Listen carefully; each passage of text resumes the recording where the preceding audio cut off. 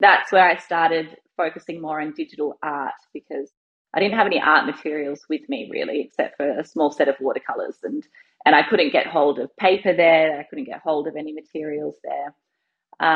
So I had my iPad, and that became my outlet, and that's where Aslan Ruby started. Was in that community, yeah. Welcome back to another episode of Lights, Camera, Crypto, the podcast exploring all things entertainment and Web3. I'm your host, Stephen Ladden, and this week our guest is Sarana Haeata. Sarana is the co-founder of the Aslan Ruby digital art studio based in Australia. And in this episode, she details growing up in Australia and having both the Australian and Maori cultures influence her decision to become an artist. What was really fascinating about this story and her episode is that she opens up about having an artist as a father. And unlike some other folks who have had an artistic parent, this actually pushed her away initially from pursuing an artistic career. Ultimately, she answered her own call and followed in his footsteps. And just a really fascinating story of how she found both art as a career, digital art, and ultimately crypto and Web3 artistic realms. Let's dive in. Sarana, welcome to the podcast. Thanks so much for having me. Sure thing. So you are Australia based. Is that where you grew up? Is that where you're from? Is that where the story began? Or did the origins exist elsewhere? Well, a bit of both, really. So, yes, I am Australian born. My family comes from New Zealand, so we're Māori. So I've got, I guess, a dual heritage. So I grew up in Australia, but with a very strong Māori presence and a very large Māori family. Oh, neat. And Yeah. that's super cool. And did the when you were growing up, did that family background influence at all sort of the, call it, creative pursuits or your interests or anything like that? Did it shape what you gravitated toward? Um, it did in some ways. So I would say that it helped me, or it shaped what I was interested in showing through my art, perhaps. I mean, my family, and I think Māori culture in general, does revere artwork. There's a lot of traditional art practices, and also music is a massive part of our culture as well. So I feel like if you have that creative um, spark in you, it's always nurtured, definitely. Mm. Um, but also, it probably had an impact on, I guess, how I saw the world, and so therefore how I interpret the world. So in some ways, you could say you were predisposed to have an artistic lens. Yeah, I guess so. I guess so. I mean, also not to discount, my dad is an artist as well. He is um, European Australian, so that definitely helped in the art side of things. Sure. And when, I guess, when you were young, was there an experience or a set of circumstances that first clued you in that, hey, not only is this an interest, but this is kind of, art is where I want to focus a lot of my energy? Um, Look, art was something that I always enjoyed. So it was my go-to for, um, if I was, when I was really young, having downtime, or because my dad was well, and still is a practicing artist. So, the activities that he would do to entertain me would also be very much art-based activities. Sure. um yes, so that was definitely, it was just a part of my life and my existence from a very, very early age. I went to a Steiner school, which is an alternative form of schooling, and at Steiner schools there's a massive focus on art. So everything you learn, which you learn it in a different way, in a different format. But everything you learn, whether it be, spelling, math, science, it always has to be learned. All right. So we were just in the middle of talking about the Steiner schools, and you were explaining how those work, and how that played a role in your early artistic development. Oh,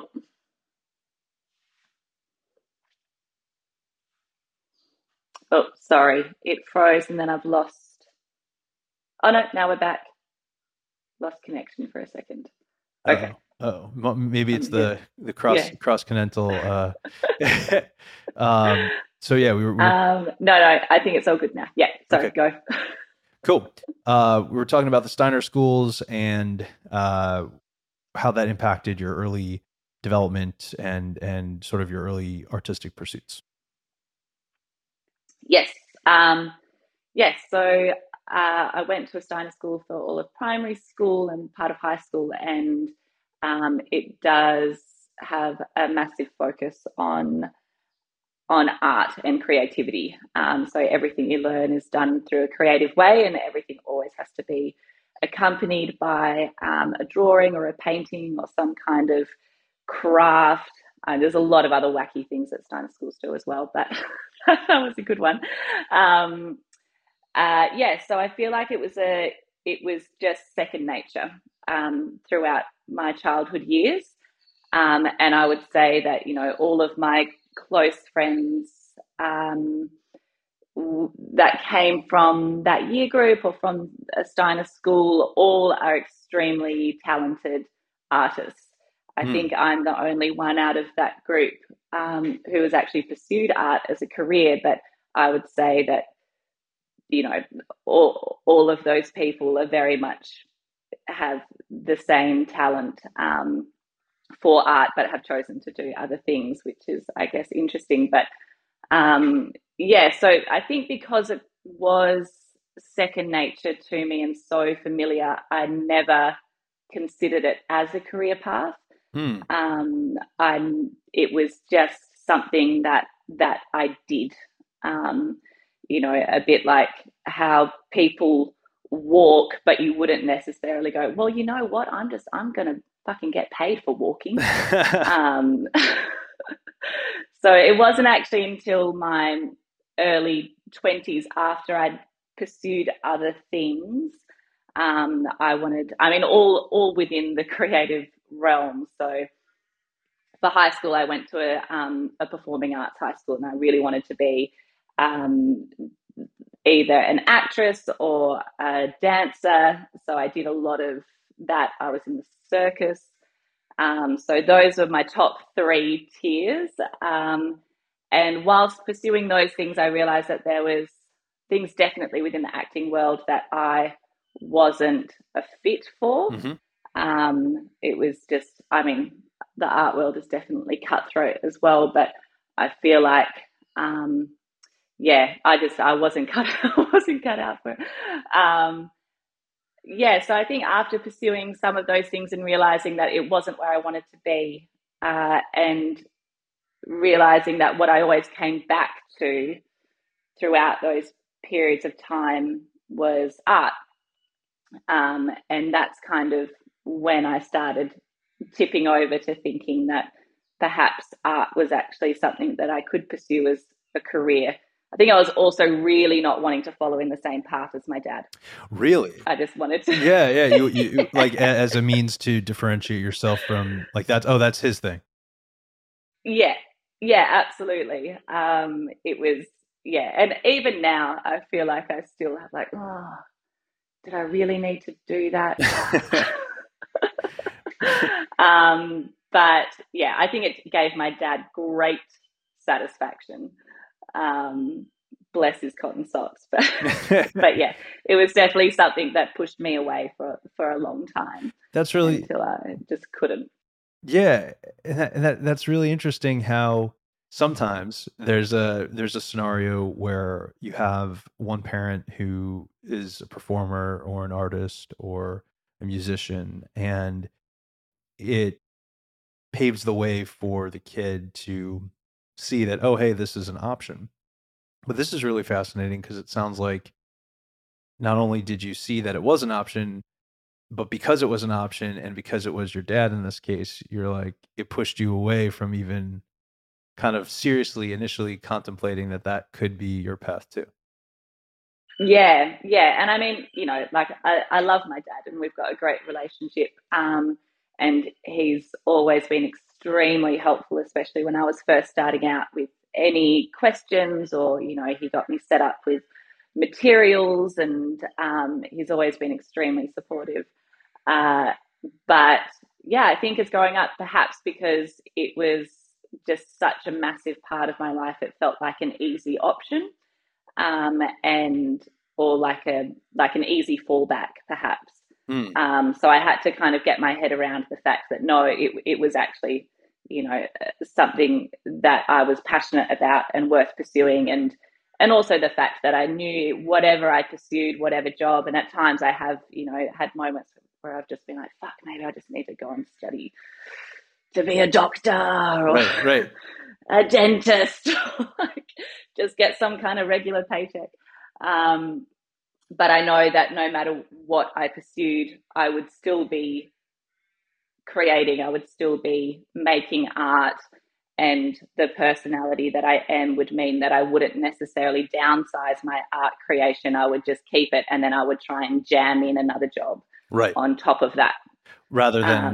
So, yeah. Rather than letting at that point letting the art speak for itself and kind of guide your path. You were kind of viewing it as a complement to perhaps another career until the call to the art couldn't The call. couldn't be ignored any longer. And you're like, No. Yeah, I mean, also I got pregnant quite young.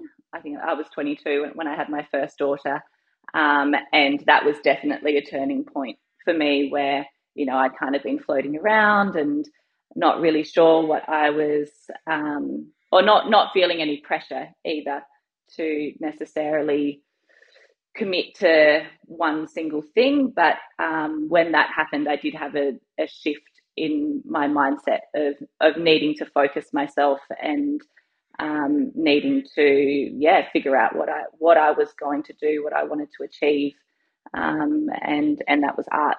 hmm. And what kind of was that turning point? You said the getting pregnant with your first daughter. What gave you the did it did it was it going back to dad and seeing that he had a successful career to then give you the confidence to be like, you know what, this, as much as I kind of push this path away, this can be a viable path. Is that sort of like Um, what gave you that inspiration to find that, to not go the other way and become a dentist and, squeeze in art when you could? yeah, I mean, to be fair, I would never become a dentist because I'm actually shit at going to the dentist myself. But um, yeah, I think that I'm not sure. I don't at that point in time. I don't think I even had the brain space to reflect on my dad's career and what that could, what potential it could hold for me if I followed that path.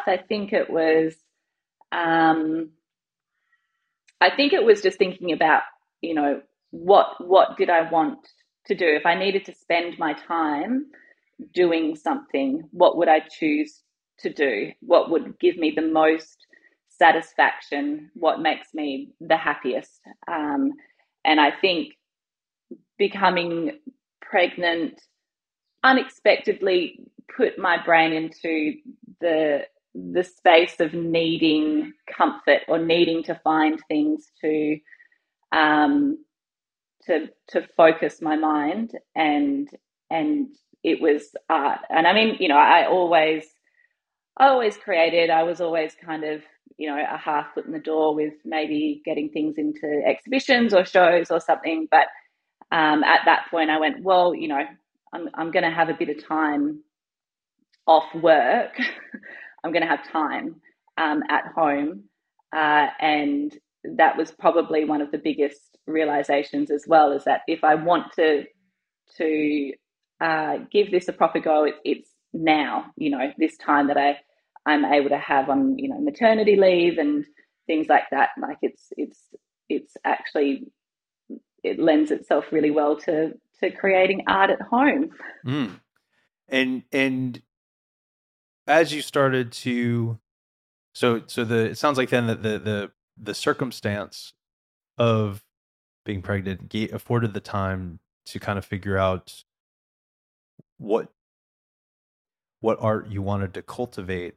Did you have an idea already of sort of what you wanted to create, or was that incubation period really provided to, did you go into the pregnancy knowing what you wanted to create, or did that kind of come about as you were figuring out, what do I want to do with my time? I think it just came about, really. Um, and for me, I've always been a drawer mainly, and a painter. Um, so I just, I started working towards a solo exhibition that I ended up having when I was 9 months pregnant. And that was my first solo show. So I spent the pregnancy creating these a series of drawings, essentially just large scale drawings, and it was really just to be able to push myself to see what I could create. So at that point, I was really into high detailed pencil drawings, black and white, and for me, it was all about, I guess, having a story element to them. So they were quite surreal. And there was also very much a meditative process within creating those. So yeah, I think it just came, like, I never really have a huge plan when I'm going to make something. Like I don't necessarily uh, decide I'm going to do, a capsule on the anatomy of dolphins. Never done that, probably never will, but it's just, I'll sit down and it might depend on whether I've got a beautiful piece of paper or a beautiful piece of canvas, and that might dictate a little bit the feeling of what I want to create, and then I'll kind of just start and see how it goes and what comes out. Hmm. So it was the same in that period. Well, and you also had the benefit of an additional brain, uh, Yeah. fueling Yeah. your inspirations. But cool that essentially, 9 months later, two projects were born: a human and Yeah. the more intricate art. You were saying then, so the pushing yourself, having the gallery. What happened next? After that, it was just, a good solid 10 years of hustle. Yeah, post that, I kept doing exhibitions and group shows. I took on whatever illustration jobs I could get. I moved into doing murals. So it was really just a always pursuing art, but kind of in a lot of different areas. I began teaching workshops. I started a ceramics business, and became a ceramics teacher as well.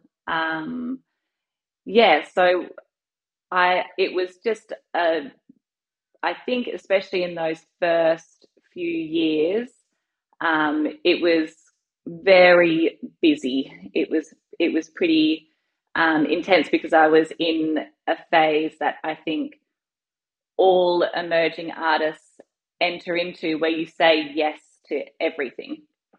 And if you're not getting paid a lot, then you justify it with exposure, and so you just say yes. Uh, which is great. It does help to build your career, but it also is a fast path to burnout, I Totally. think. Totally. Yeah, so that was it really, and I think we went on to have three more kids, so it was just a big juggle of babies and art and teaching and all up until the beginning of last year is when things started. We had a big change and started to shift, and we packed all of our kids up and moved into a tent and drove around the country for a year. Wow. What inspired that journey? It's actually been something that we've been working towards or had in our minds for a long time. So Tom, who's the other half of Aslan Ruby, also my husband, he had this plan to travel around Australia since when we first started dating, and we had been all packed up, ready to go. Moved out of our share houses and got our car ready, and that's when I found out I was pregnant with our daughter. So that threw a spanner in those works, but we still went. So while I was working on this show, we were also we did a big road trip around the west of Australia for the first 6 months of that pregnancy, and we always had this idea that we would get back to doing that at some point, but just it kept on popping out those babies, so there was never quite a right time to do it. Also, his line of work for the last 10 years has been he's was a teacher, and he'd been working with young Indigenous men, teenage boys, who were really disengaged from the schooling system. So he always wanted to go and live out in a remote Indigenous community. That was on his bucket list. Um, so that's kind of what we did. We decided that we were pretty over just the rat race of the life that we were living, and the kids' ages were finally at a point where our youngest was just old enough, she was one, um, to kind of feel like we could stick her in a car and then live in a tent, and it be okay. um, yeah, so we did that. We rented our house out and quit our jobs, and I packed up my ceramics teaching and business, and we got out of there. Wow. And is that did that predate, or is that sort of the the moment from which Aslan Ruby was born out of? That predates. So at that point, um, I was I was pretty burnt out from just doing far too many projects all at once. I'd just come off the back of doing a massive mural after I think my fourth baby was maybe 8 weeks old, and I was back up a scaffold in like 40-degree heat painting this massive mural. Just going like, what am I doing? I mean, I loved the mural. The mural's great, but I was burnt out. I needed to have a break. I needed to have a break from creating art for money, and just needed a bit of a shake up. And was also aware that especially once you start having kids, I think, and you can see time go by in a very visual way in the form of your kids just growing. Suddenly time goes really quickly, and so it felt like we were in this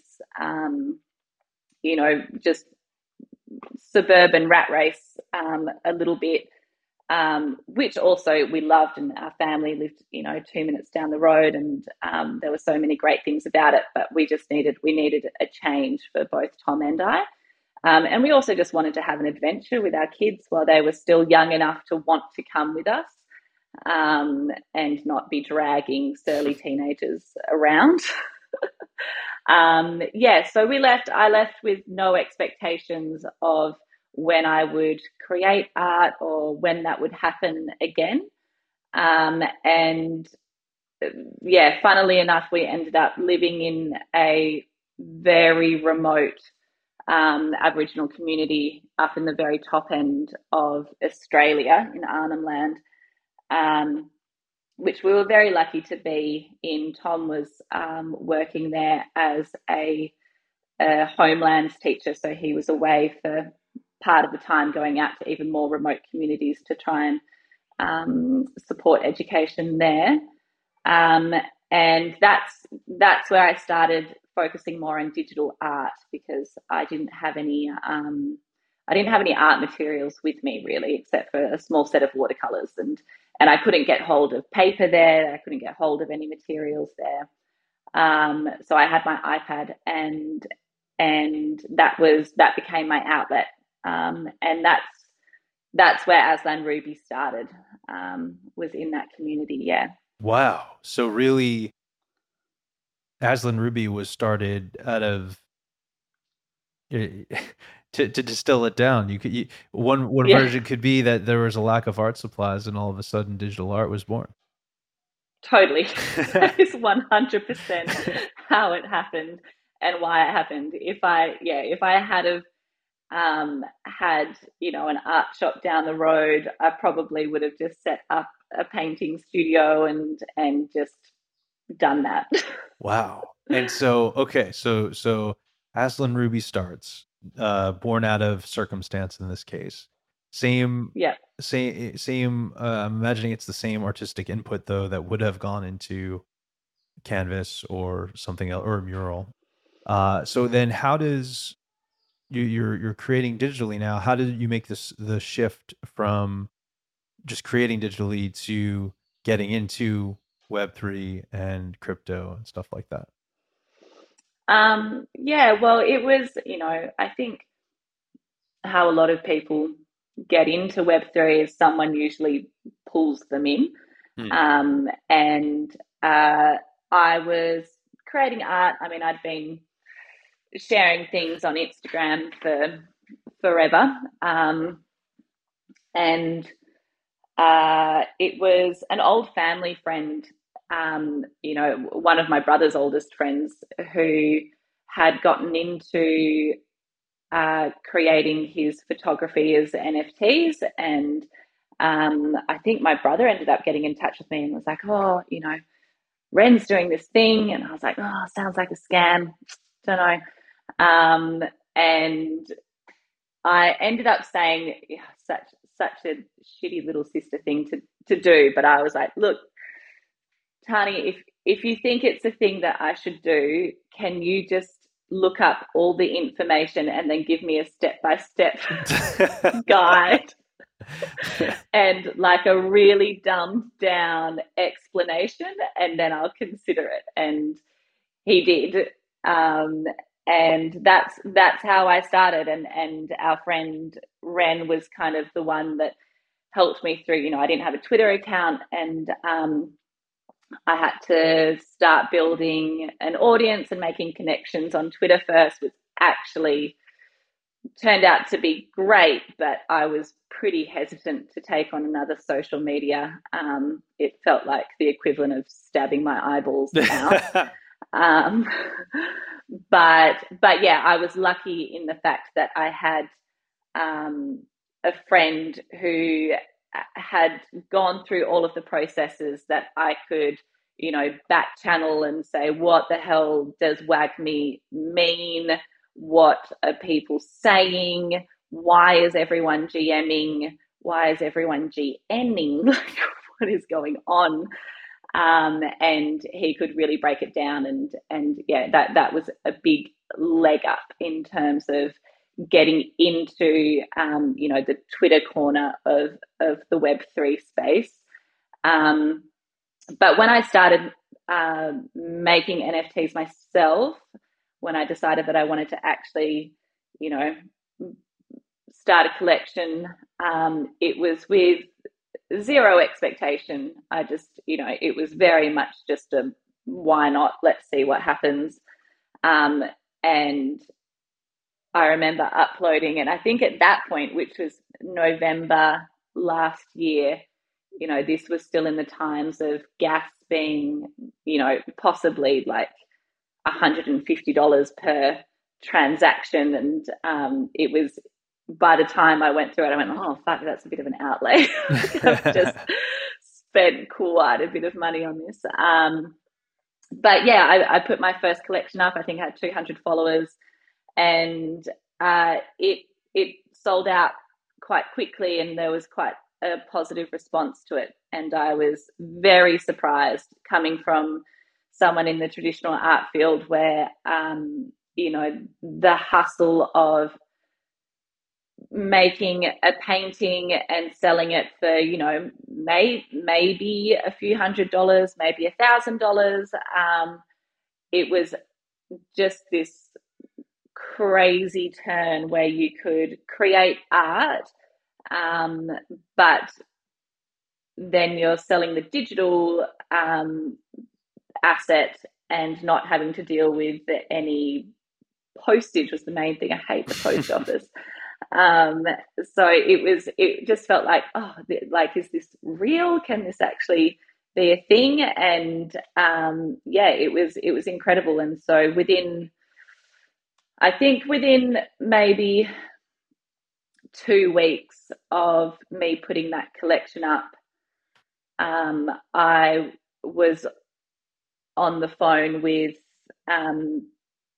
teams in the States wanting to do PFP projects, and very quickly I'd signed on to do 2 PFP projects kind of at the same time, and yeah, things just really escalated very quickly from that. And then, because of taking on these projects especially, but also seeing the potential in the space and the connections that I was making, that's when we actually decided that we needed to leave the community that we were living in, because I needed to either not be the primary carer for the kids, because I needed to have some time to work, and I needed Tom to probably be on board with me, to be able to actually handle the output of the volume of work that we were needing to put out. So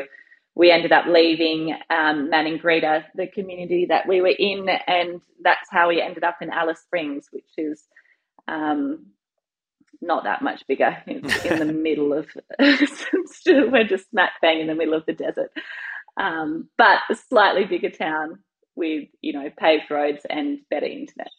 Right on. And wow, that's Yeah. super fascinating. And so it sounds like then that the transition from starting to create digital art to then getting set up with the Twitter and the other, say, social media essentials, to then your first drop, to then you kind of, it sounds like you let the art speak for itself, and then it kind of helped push the path along the way it needed to be pushed. Yeah, absolutely. So I think I just, exploring digital art was always on my to-do list, but I just never had the time carved out to actually dedicate to it. And so having the time to actually really explore creating digital art, and I guess finding what my own my own voice within digital art was, what my aesthetic was within digital art, and what I placed importance on within that aesthetic, was a really gratifying process, and something that I was very happy to do. So by the time I put my first collection out, it was when I felt that I was, like I was onto the tip of what I wanted to explore within digital art. So it was really gratifying for me, who'd been, had been working towards being I guess, financially independent, financially stable, and seeking that from an art career, which is not necessarily two things that go hand in hand. Sure. It was really, yeah, it was really nice to have such a positive response to that, in that space in particular, and then also to be able to leverage that to then keep on creating physical art as well. Yeah, so it was just putting something out there, seeing what happened, and then it very much just took me on a ride all of its own. Right on. And what would you say creatively is the mission with the art? Yeah, that's a good question.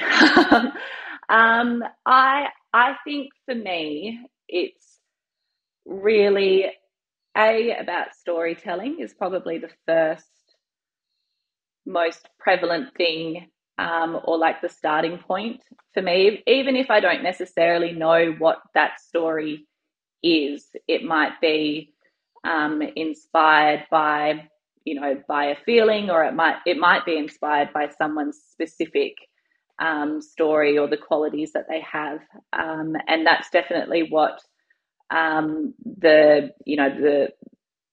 base for, 63 patron saints. That collection was very much about telling these kind of shared stories that we have, especially as women or as non-binary people, and or just as people, and finding ways to, make those stories relatable. So that, I also think, because I'd spent so much time creating physical art, especially, like, I've got a deep love of paper. Um, so I think it was important for me, for my digital art, to not necessarily feel too dissimilar from my traditional art. I think digital art allows for, um, it allows for different things to happen within the process, but I always want to have a tactile, feel to it. So that was my biggest challenge with creating digital art, was how to keep it tactile, and how to keep it, connective, I guess, to the viewer. Awesome. So it sounds like your methodology for choosing inspiration really comes from, at the core, what makes a solid story. Yeah, I think so, and I think that probably, I think it can be tied back to the impact of maybe growing up in a Māori household, where, stories of, I think, stories of people that are often unheard or unseen, always, had big importance to me, had a high importance to me. So, I think once I became old enough to kind of, realize that, I became more preoccupied with telling those stories, or with, I guess, with also showing positive diversity, and adding to, positive images of minority groups, of, of a women, of, once I became a mother, then it became a lot about, a the quiet mother's experience. So the, anxieties that can come with going to the supermarket, or the, bedtimes, and just, really things that I think are often viewed as banal, but, play a big emotional day-to-day role, in a parent's life, and also, Indigenous groups. So, I often, when I was younger, I was very conscious of always drawing people with brown skin and brown hair, and, because I felt very aware that a lot of the images I saw were of blonde girls with blue eyes, and yeah, so I think about adding diversity, telling stories, and telling stories in, you know, in my own visual way that I can connect with as well.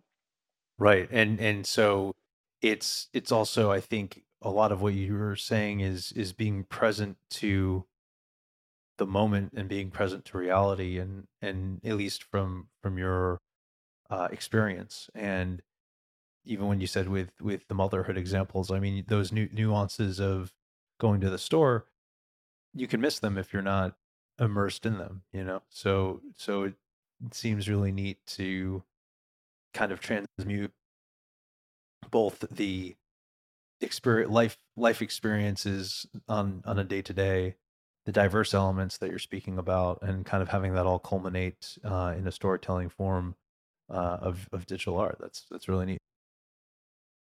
Yeah, absolutely. I mean, um, I think with 63 patron saints, which was my second collection, the response from people reading the description. So something else that NFTs allowed me to do with my art was to really take advantage of the description that you can put on your artwork. And so I viewed that as an opportunity to be able to write something. And I've always enjoyed writing.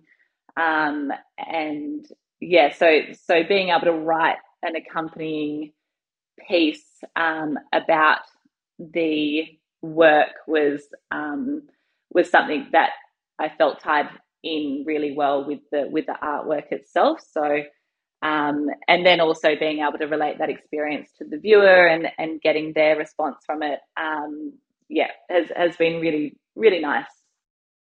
Right on. And so coming down the pipe, what else can we expect to see from you? And are there other plans with the uh, sort of crescendo of where NFTs could go? Any plans to convert any of your work into more deeper narratives in the form of TV or film or anything like that?